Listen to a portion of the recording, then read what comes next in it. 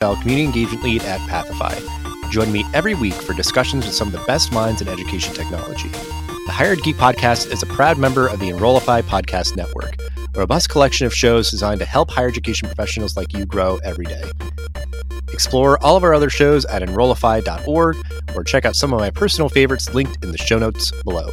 Enrollify is made possible by Element 451, the leading AI-powered all-in-one student engagement platform helping institutions create meaningful, personalized, and engaging interactions with students. Learn more at element451.com.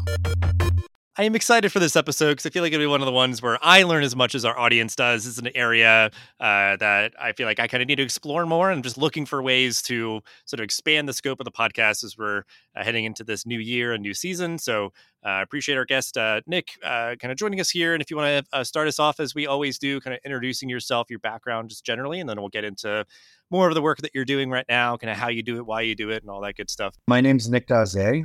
Thanks for having me on.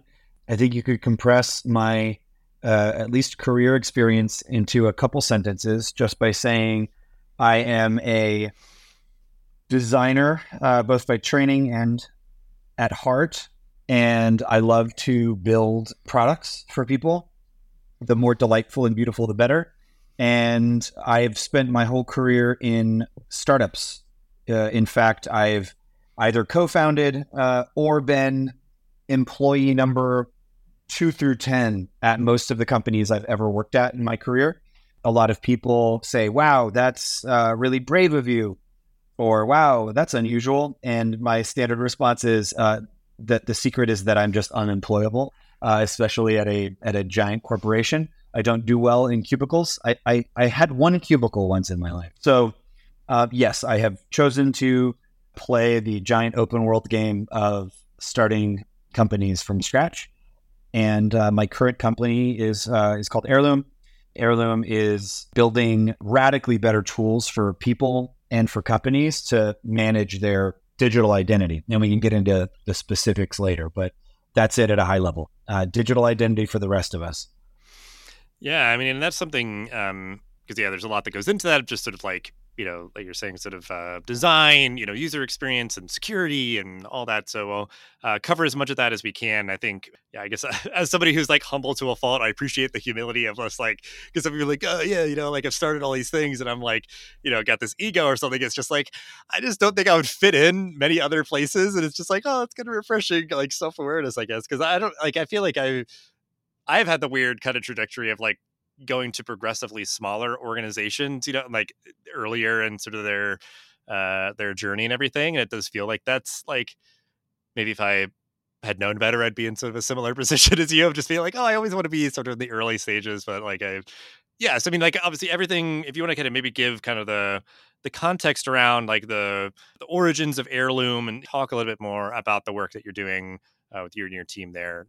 My co-founder, Julian, who is a brilliant human being, and we've been collaborating on a number of products over the course of the last 12 or so years. When you find someone you work you collaborate really well with professionally, it can be a very, very special relationship, and I'm really, really grateful for my partnership with Julian. And Julian is just a genius computer science, software engineering guy. And he's been fascinated by blockchains as a technology pretty much since they came out. And by came out, I mean the Bitcoin white paper was written in 2008, 2009. So this is all pretty new for civilization. And most people know of blockchains as the underlying technology of cryptocurrencies like Bitcoin. And while currency is a very important part of our world, it's a very important technology. Julian and I have been talking for years about how blockchains can be used to solve other problems other than financial problems. The challenges of our civilization is one of identity. We are a social species of primate that really cares about telling the difference between Dustin and Nick in a conversation. And we have a lot of software. We've a few billion years of software in our brains that help us keep track of the people that are important to us. in very subtle and powerful ways that are very hard to replicate in software, right? Think about someone you love, let's say your mother, right? If your mother was completely disguised in a Halloween costume, she just has to say probably one sentence before you know definitively the identity of your mother. And that's a problem that's really hard for computers to tell two people apart from one another. So we started off with a prototype for using blockchains to manage what are called unique identifiers. So this is a common pattern in software. And we put a new type of unique identifier called the decentralized ID on a blockchain. And then we give the keys to that identity to the user, him or herself. So each user of our software owns and controls their own identity forever. And it is portable and usable even off of our platform. And that's, I think, one of the first big paradigm shifts of what we're doing, is that we're not trying to trap you in some sort of walled garden and siphon off as much information about you as possible. In fact, we're trying to give each and every person on the earth their own toolkit that's totally useful and totally usable to go out and be themselves on the internet in a true and authentic and safe way. And that's it's simple. Maybe I just said that very, very simply. I hope I did, but that's technologically insanely difficult. And we're doing some really exciting things in that space. Our initial traction has been theoretical technologies like, that's cool. What are you going to use it for, right? And we've explored a lot of different use cases, but one that we are particularly interested in and excited about, and where we have some very exciting and prestigious early customers, is in education. And we can deep dive on that later. I've been talking a bit too long, so I'll pause.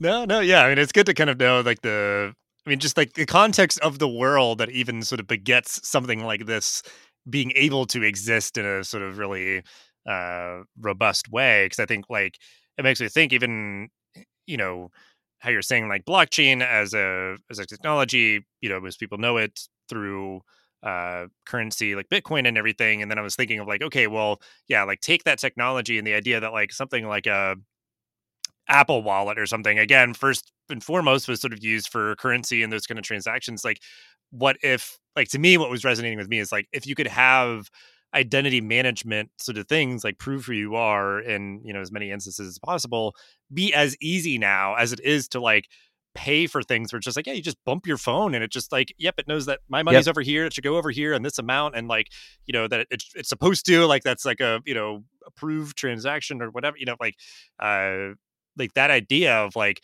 we have figured that out. And it's sort of, to me, and I guess it's just the idea of seeing kind of the, the power and the place of these tools in our lives and society, is the idea of like good technology helps like get things out of the way. The idea of like, if you could prove your identity, then it'll make just things like be more seamless, especially in digital spaces and everything. So I don't know. My mind is clearly kind of racing now with kind of like thinking about it. And I think, I think it's too, like, I appreciate, and maybe this can just be the kind of brief follow-up that you can speak to a little bit, is the idea that like, there has, I think, been this sort of dilemma in digital spaces of like, should people be able to just be anonymous, make up your username and do whatever? Or should people like have to kind of like be themselves in these spaces as well? Like, is that something that kind of was like something that you've thought about or kind of influenced the way that you kind of shaped this?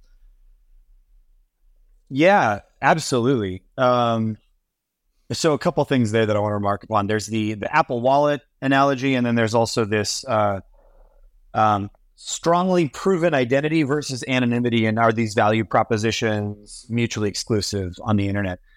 I think the first one I can speak about very briefly. I'm glad you brought up Apple Wallet, because many people use Apple Wallet or Google Wallet, and they're so used to just blooping at the cash register at the grocery store, they don't even think about it anymore. And it's great. It's brought a lot of it's removed a lot of friction from transacting in the world. And if you think about it, if you had a physical credit card or debit card in your wallet, you might hesitate, but you could take it out of your wallet and hand it to, let's say, someone you trust, right? You're on a road trip with a friend. They need to go buy a bottle of water. They forgot their wallet. Here, take my credit card, go buy a bottle of water. I'm watching you walk into the gas station. you might hesitate rationally, but you would do it, right? You really can't do that with that same credit card or debit card on your smartphone, right? Because it uses biometric authentication. It uses Face ID or Touch ID. So even if you wanted to give your friend your phone, you'd have to give them your root level password, which you probably shouldn't do even if they're your best friend. So it kind of goes to show how even the Apple Wallet use case has gotten more secure, even as it's gotten more useful and as friction's been removed from the system. And we think of ourselves as Apple Wallet for everything else, right? For your identity. And there are a ton of use cases where we could all benefit from tapping and doing a Face ID scan or tapping and doing a fingerprint scan on your phone and securely blooping your identity or credentials about who you are or what you're good at or what you're authorized to do, what job you work, what school you went to, et cetera, and making that interaction as frictionless as making the bloop to buy a bottle of water at the gas station. So you hit the nail on the head. We think a lot about NFC payment technologies like Apple Wallet at Heirloom. We think about it a lot, and I think it paves the way to a great frictionless user experience. On the point of anonymity versus verified authenticity, I don't think they're mutually exclusive. I think there are use cases where both are appropriate on the internet, but I think it's no accident that early on in the life cycle of the internet, there was proliferation of these anonymous or pseudonymous use cases on the internet, right? Signing on to Usenet and trading stock tips or cookie recipes or comic book collectors tips, right, with one another. And it doesn't matter. Nobody needs to know my name, right? They don't even know where I live. I think as the internet's absorbed a more foundational stack and higher and higher value transactions have become digital, it's kind of necessitated strong authenticity and identity. I mean, case in point, tapping to pay for something. That is a much higher level of authenticity that you need. You obviously don't want Dustin accidentally or on purpose using Nick's credit card to buy something. That would not be cool unless I give you permission in some way. And so even something as simple as buying a bottle of water digitally needs a higher level of authenticity. Our view is that there's this whole ocean of transactions that are orders of magnitude more valuable than buying a bottle of water at a gas station, that are going to need orders of magnitude better identity technologies to make them truly frictionless and digital. And I'm thinking about everything from applying to grad school to buying a house to applying for citizenship somewhere. These are all workflows that could all benefit from being much more digital than they currently are. But the barriers to those things becoming digital are not technological, right? You could apply for citizenship in Ireland or buy a $2 million house if you had the money, or apply to Berkeley for a master's program in psychology. You could do all of those things in milliseconds digitally if the counterparty agreed to it, right? There's nothing in the laws of physics that says you can't send $2 million to a seller or send all the data to an admissions reviewer at Berkeley and then get an instant algorithmic decision. But we don't do those things that fast because those things are very high value, either economic value or reputational value. And gatekeepers need to put certain guards and guardrails in place to make sure that someone isn't lying on their application to grad school at Berkeley, or someone isn't paying for a $2 million house with like drug money or something like that, right? There are all these reasons, legitimate or illegitimate, depending on your worldview, that we are adding friction to the ecosystem deliberately. And so I think we still may have artificial friction in those workflows in the future as a choice of systems design to make sure that there are guardrails in place. But today, a lot of those transactions couldn't even happen digitally if you wanted them to. because various bottlenecks exist in the system that are usually related to proving the identity of the counterparty. If your email address is your name at gmail.com and your password is 12345, that's not a strong enough filter for you to buy a house or apply to grad school, unfortunately. We're trying to pave a path for a better way to do things. I feel like we're in full geeking out mode here, and I love it. I'm really kind of getting into some of the weeds around this, and I think it's the idea of like what kind of like just like pinged in my brain while you're talking about that. It's just like we've even just recently had what I feel like is like an interesting kind of major paradigm shift is like the normalization of like something that's so emblematic of analog, you've got to like, do it all in person or whatever of like notarizing things. It's like, well, I got to have my stamp and I got to do this and, whatever. And now we've started to move towards just like, I guess we could just do it digitally.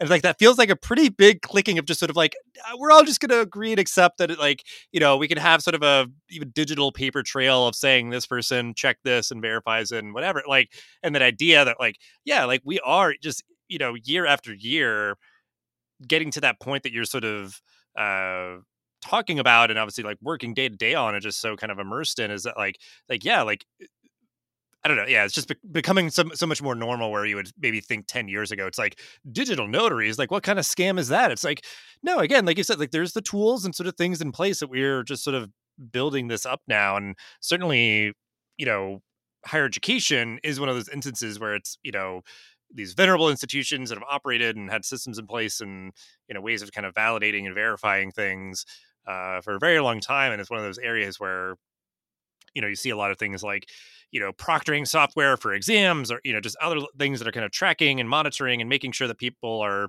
who they say they are and are doing what they need to do the way that they should be doing it to be like, okay, like our reputation is maintained that like this person actually did take this exam and got the grade and has got the degree and all that. And, you mentioned that education is certainly an area where you've seen a pretty clear use case, and I'm sure people are kind of starting to connect the dots as well. So I think if you want to speak to kind of how all of this is sort of manifesting in the education ecosystem from your point of view.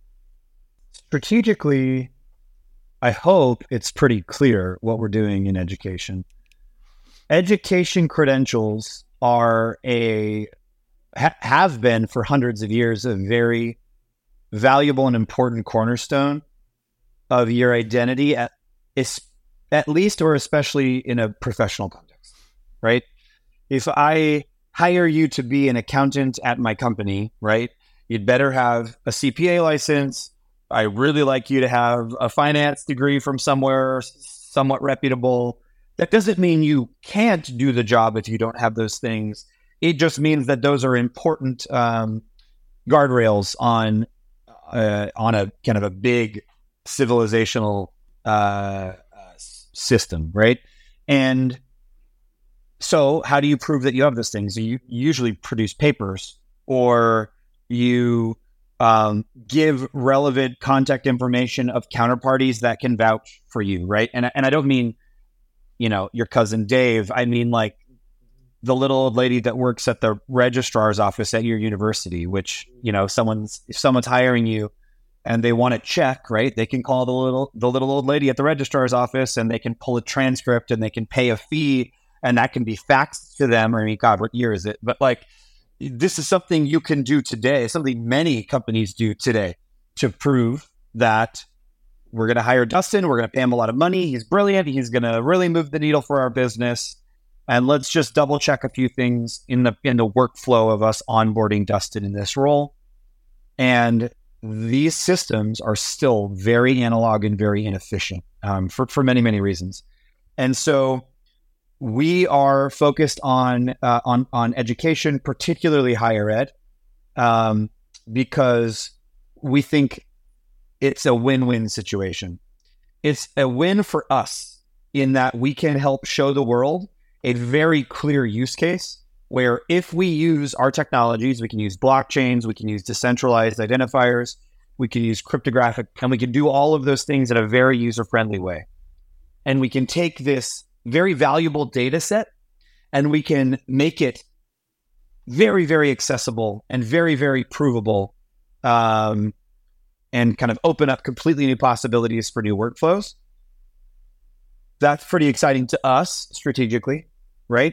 And then for our customers, let's say a university, we can also drive administrative costs down, right? We can say, we are going to dramatically decrease the time that it takes for you to prove to a counterparty whether they're coming into your university as an applicant, whether they're graduating from your university as a graduate, whether they are an alumnus that's applying for a job and you're getting that phone call to the registrar's office. We're going to make all of those processes 90% faster, less expensive, less failure tolerant. We're going to prevent problems before they arise by building these verifiable rails into your software workflows. And so I'm a startup founder. I guess not all startup founders play this game, but I think the best ones do, and I try to. And you're in the world and you're just looking for win-win situations, right? You're looking for, wait a minute, I can help you and you can help me and we can help each other. What better economic transaction is there in the world than that? And I think this is a pretty clear win-win when it comes to the technology we're building and education as a use case. Well, I guess even as a clarification on that, it's kind of that notion of like, accepting kind of what is and trying to kind of just like build upon it to make it work, like you said, kind of more efficiently or more, just kind of better. Of like, it's almost like, all right, don't change anything else. It's just that idea of like, those verification kind of touch points that you're saying, and kind of like, an applicant, a current student, or an alumni. It's like, whatever you're doing now, like, that's fine. I would assume for the most part, it's like, we're just trying to have those kind of like intersections or kind of interactions, those transactions be easier, where it's like, otherwise, yeah, it'd be like super manual or kind of analog or just kind of onerous and everything.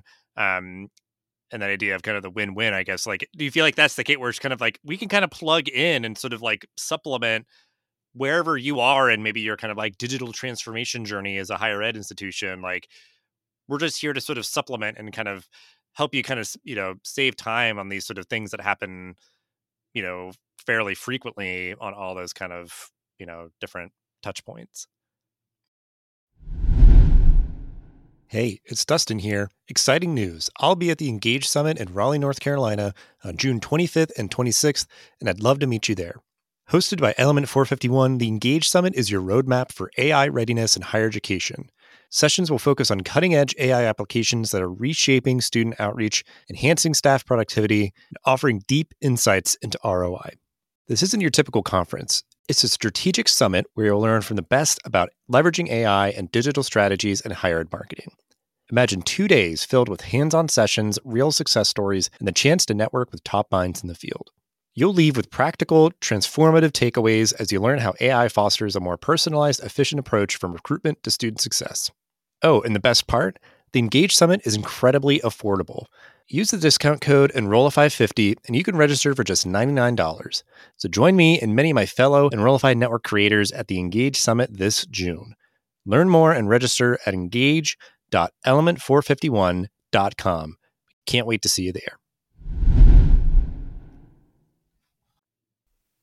Yeah, I think the ability to improve processes for any common use case is like a moral imperative for me. I don't know. There's like, have you heard this story of, have you heard this? I don't know if it's verified or if it's apocryphal, but it's from the building of the Macintosh in the early 80s about the boot up time. So there's this story that says Steve Jobs was pushing his engineering team too hard. Surprise, surprise.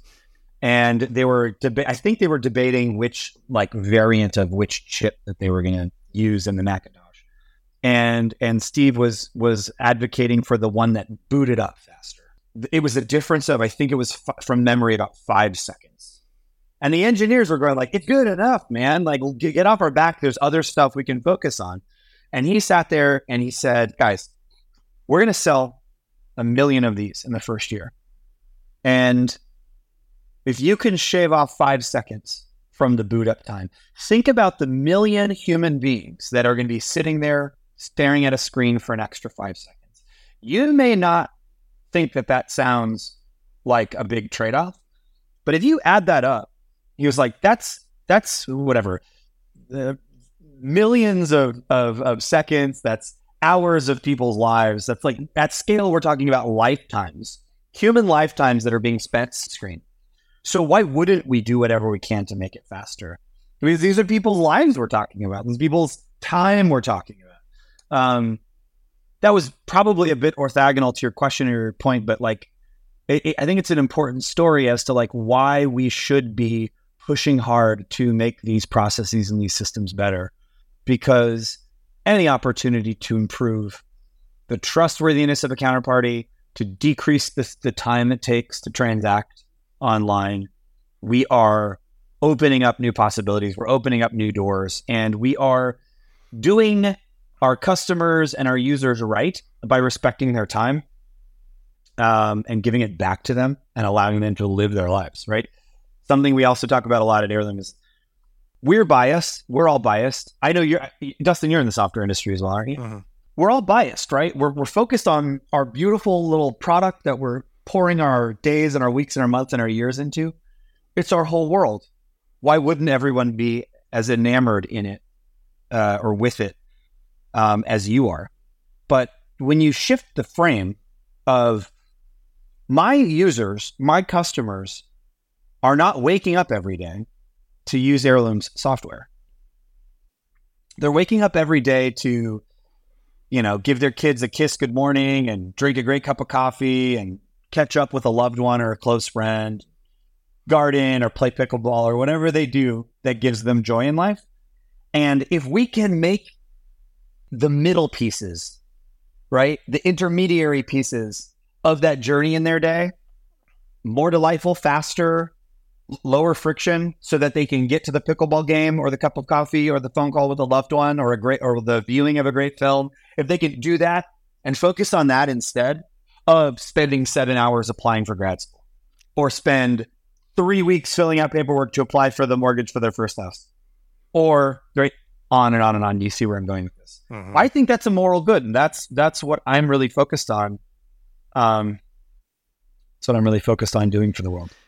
Yeah, and I mean, and it is like important because I think that's like definitely the moment I think higher ed is in, and I think we're just like hopping around a little bit with some of the questions, like the impact where institutions are going to need to have to do more with less, and I think that's been the story for so long, but I think it just keeps compounding of like, well, now you have to do even more with even less, and like try to find any of those sort of process improvements and just efficiencies, and I mean, even just like for the principle of like you're saying, like kind of just the delight of like doing these things where we all have to do them, nobody wants to do them, but if it's just like, oh my gosh, that was way easier than I thought it was going to be.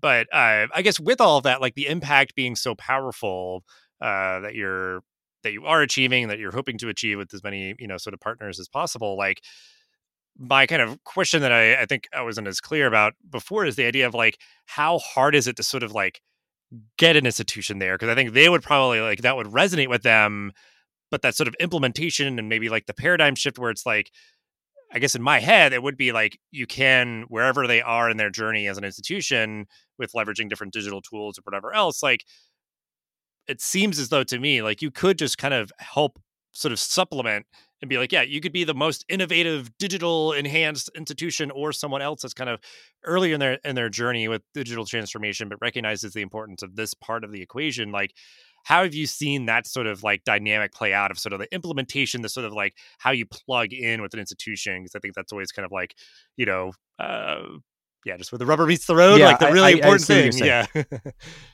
I see what you're saying. I mean, may I say back to you what I think you're saying, just so we're clear?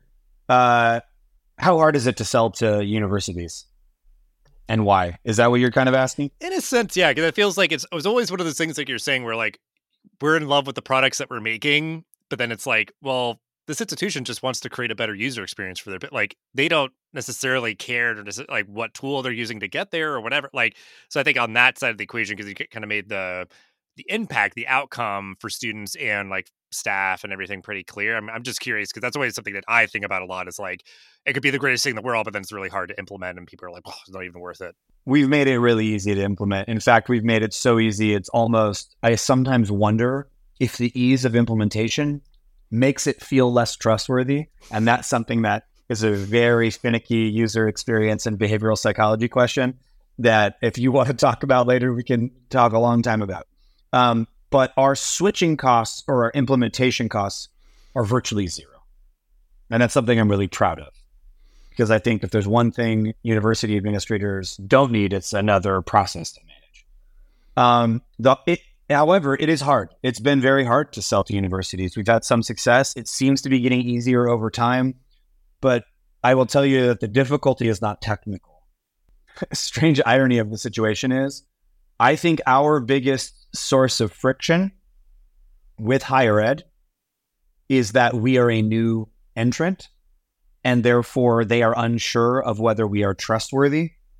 And the only way to build that trust is to stay consistent and useful and friendly over time, to earn their trust over time. And it will be like a nonlinear adoption method, right? The first is the hardest, the second slightly less difficult. And then by the time the whole world has migrated to our technology, it'll be happening so fast, we'll think it's been easy the entire way. And that's a tricky component to trust. Is it's very difficult to front run, it's very difficult to cut corners on, and sometimes it just takes time. So we are sometimes just a friendly resource that's a phone call away for some contexts in higher ed that take 2 years before they're ready to launch a pilot. And I see that as just the table stakes or the long-term investment that we need to make to revolutionize this industry. And there is no silver bullet. Yeah. Silver bullets. That's like, is that idiom from like werewolves? I think so. Yeah. Like, Cause it's just like, that's like all an your instant problems are werewolves. Yeah. Like their weakness. Yeah. Cause and I appreciate that recognition. Cause I guess it's like my brain always goes to sort of like, getting excited and seeing the value of like all these different things. And then it's just sort of like, I kind of immediately go to like, okay, like the change management or like how we're sort of like, incorporating this. Cause I think that's just, sometimes where like there's a lot of kind of razzle dazzle and sizzle about the, bright, shiny new thing. And we're just talking about like, oh, it's going to change the world. Especially like, I think it's seeming to kind of like level out or kind of balance a little bit. But like AI has kind of had that tendency at times where it's just like, AI, you just use that word. It's just a buzzword. It's going to change the world. And we don't even need to really explain ourselves or think about how we're actually going to do it or something. So like, I think that it's good, I guess, that recognition, that awareness that you have and trying to kind of like, kind of walk in tandem with like higher education as they sort of get towards like where you hope that they go. And that's kind of like one of my final questions here is like how you see this work sort of evolving in the future. And I think that's part of it is just like you said, sort of like normalizing this concept or this sort of practice of being able to show your work more and all that kind of stuff. And like you said, it'd be kind of a overnight success years in the making sort of situation, maybe, of just like higher education just immediately having this sort of like, oh, okay, like we sort of, get it now. But I guess just whether it's higher education or just sort of writ large, the work that you're doing, how do you see it evolving in the future, like the near future? Ooh, near future is a little more linear. I mean, the distant future is, I think everyone just wants to be telekinetic. I think everyone just wants to have the thought that they want a cup of coffee, or they want the temperature in the room to be a little warmer, or the lights to be a little cooler, or their friend to be on the other end of the line, or the gift that they were supposed to buy for a loved one is on its way and will be delivered to your doorstep tomorrow. And I think that's the way humans have always been, right? Going back to the time of water-powered mills, right? And I think we're both closer than ever before, but farther away but still very far away.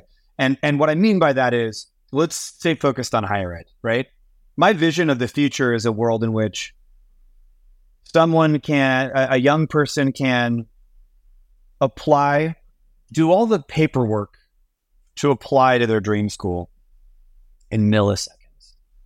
And they can spend the bulk of their time on the stuff that really differentiates them. Let's say the original essay or the interview with an alumni panel or something like that. and then they can get into their school and they can walk on campus and they can access the dorm that they've been put in.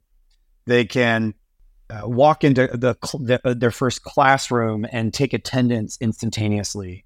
They can submit their coursework instantaneously and can carry with them a proof of their academic excellence throughout that journey. That's not only relevant in that moment, but that's relevant in the future to employers. They can sign into the Wi-Fi on campus securely. They can walk into a football game instantaneously and securely that they have the right to access to. They can, the day they turn 21, go get a celebratory beer without getting shaken down by the bouncer, right? That they can move through their life with the frictionlessness that we imagine, that in our imaginations we afford to Professor X or Jean Grey from the X-Men, who were, for those of you that aren't nerds, telekinetic mutants in the Marvel comics, and that's all we really want to be. But that same workflow I just described today, even today in 2023, with all the technology we have and AI and all this stuff, it is still filling out forms and taking out badges and waiting in lines and swiping and scanning and proving and disproving. It's a lot. It's a lot of friction that's added to the economy. It's a lot of friction that's added to the academic experience. And I see a future where we are all able to access the places, physical and digital, that we have the right to access with zero friction, so that we can live our best lives, have that celebratory beer on the birthday, have that great phone call, watch that great movie, take that great trip.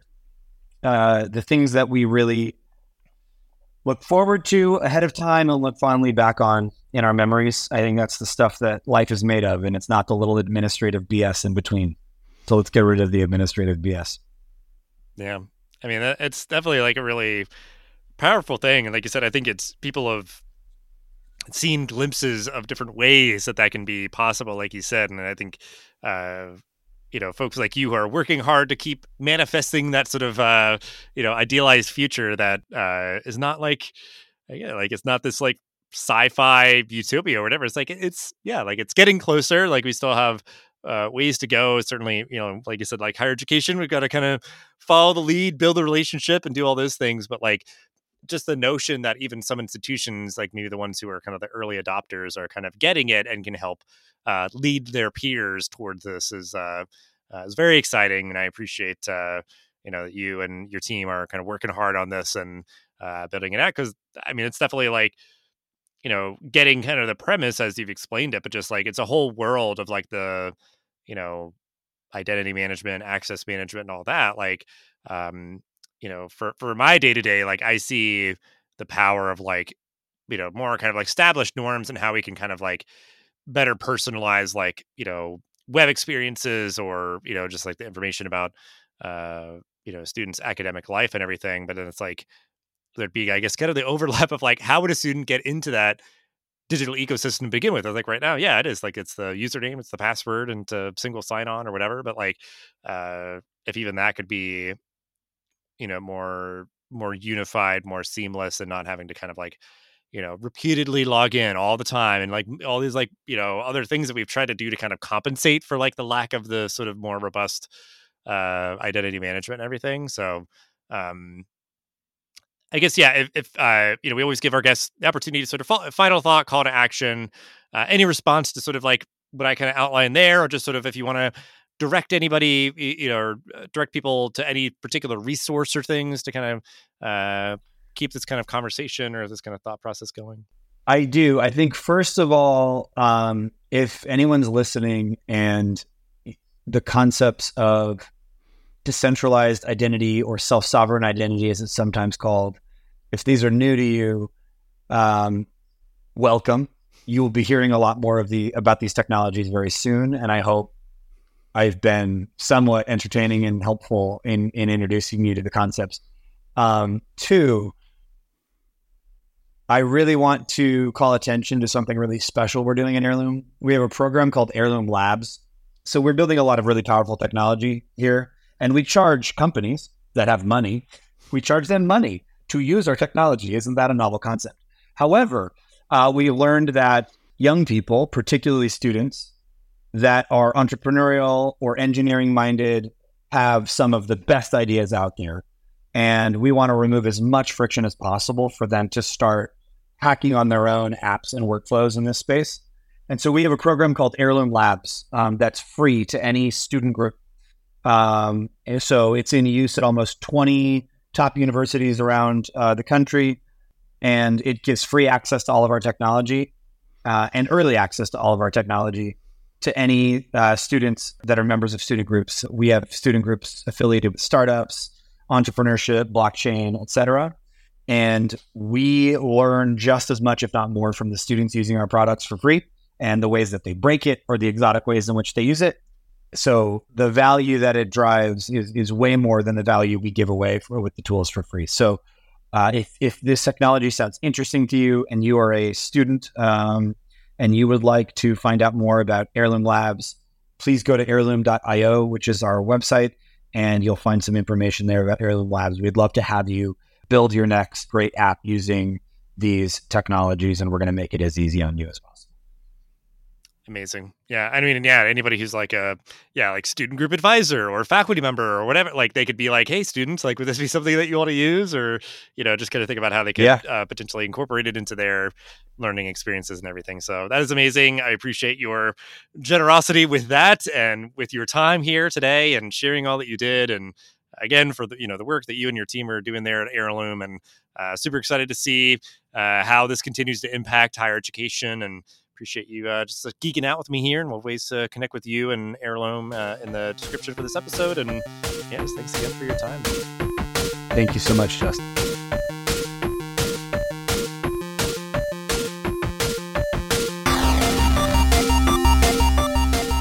The Hired Geek Podcast is a part of the Enrollify Podcast Network.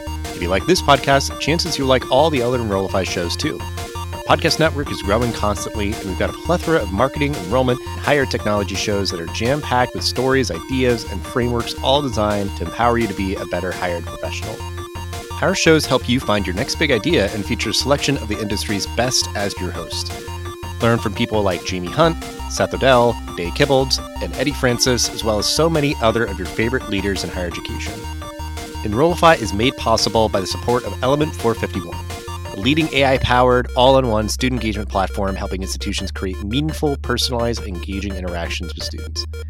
Learn more at element451.com.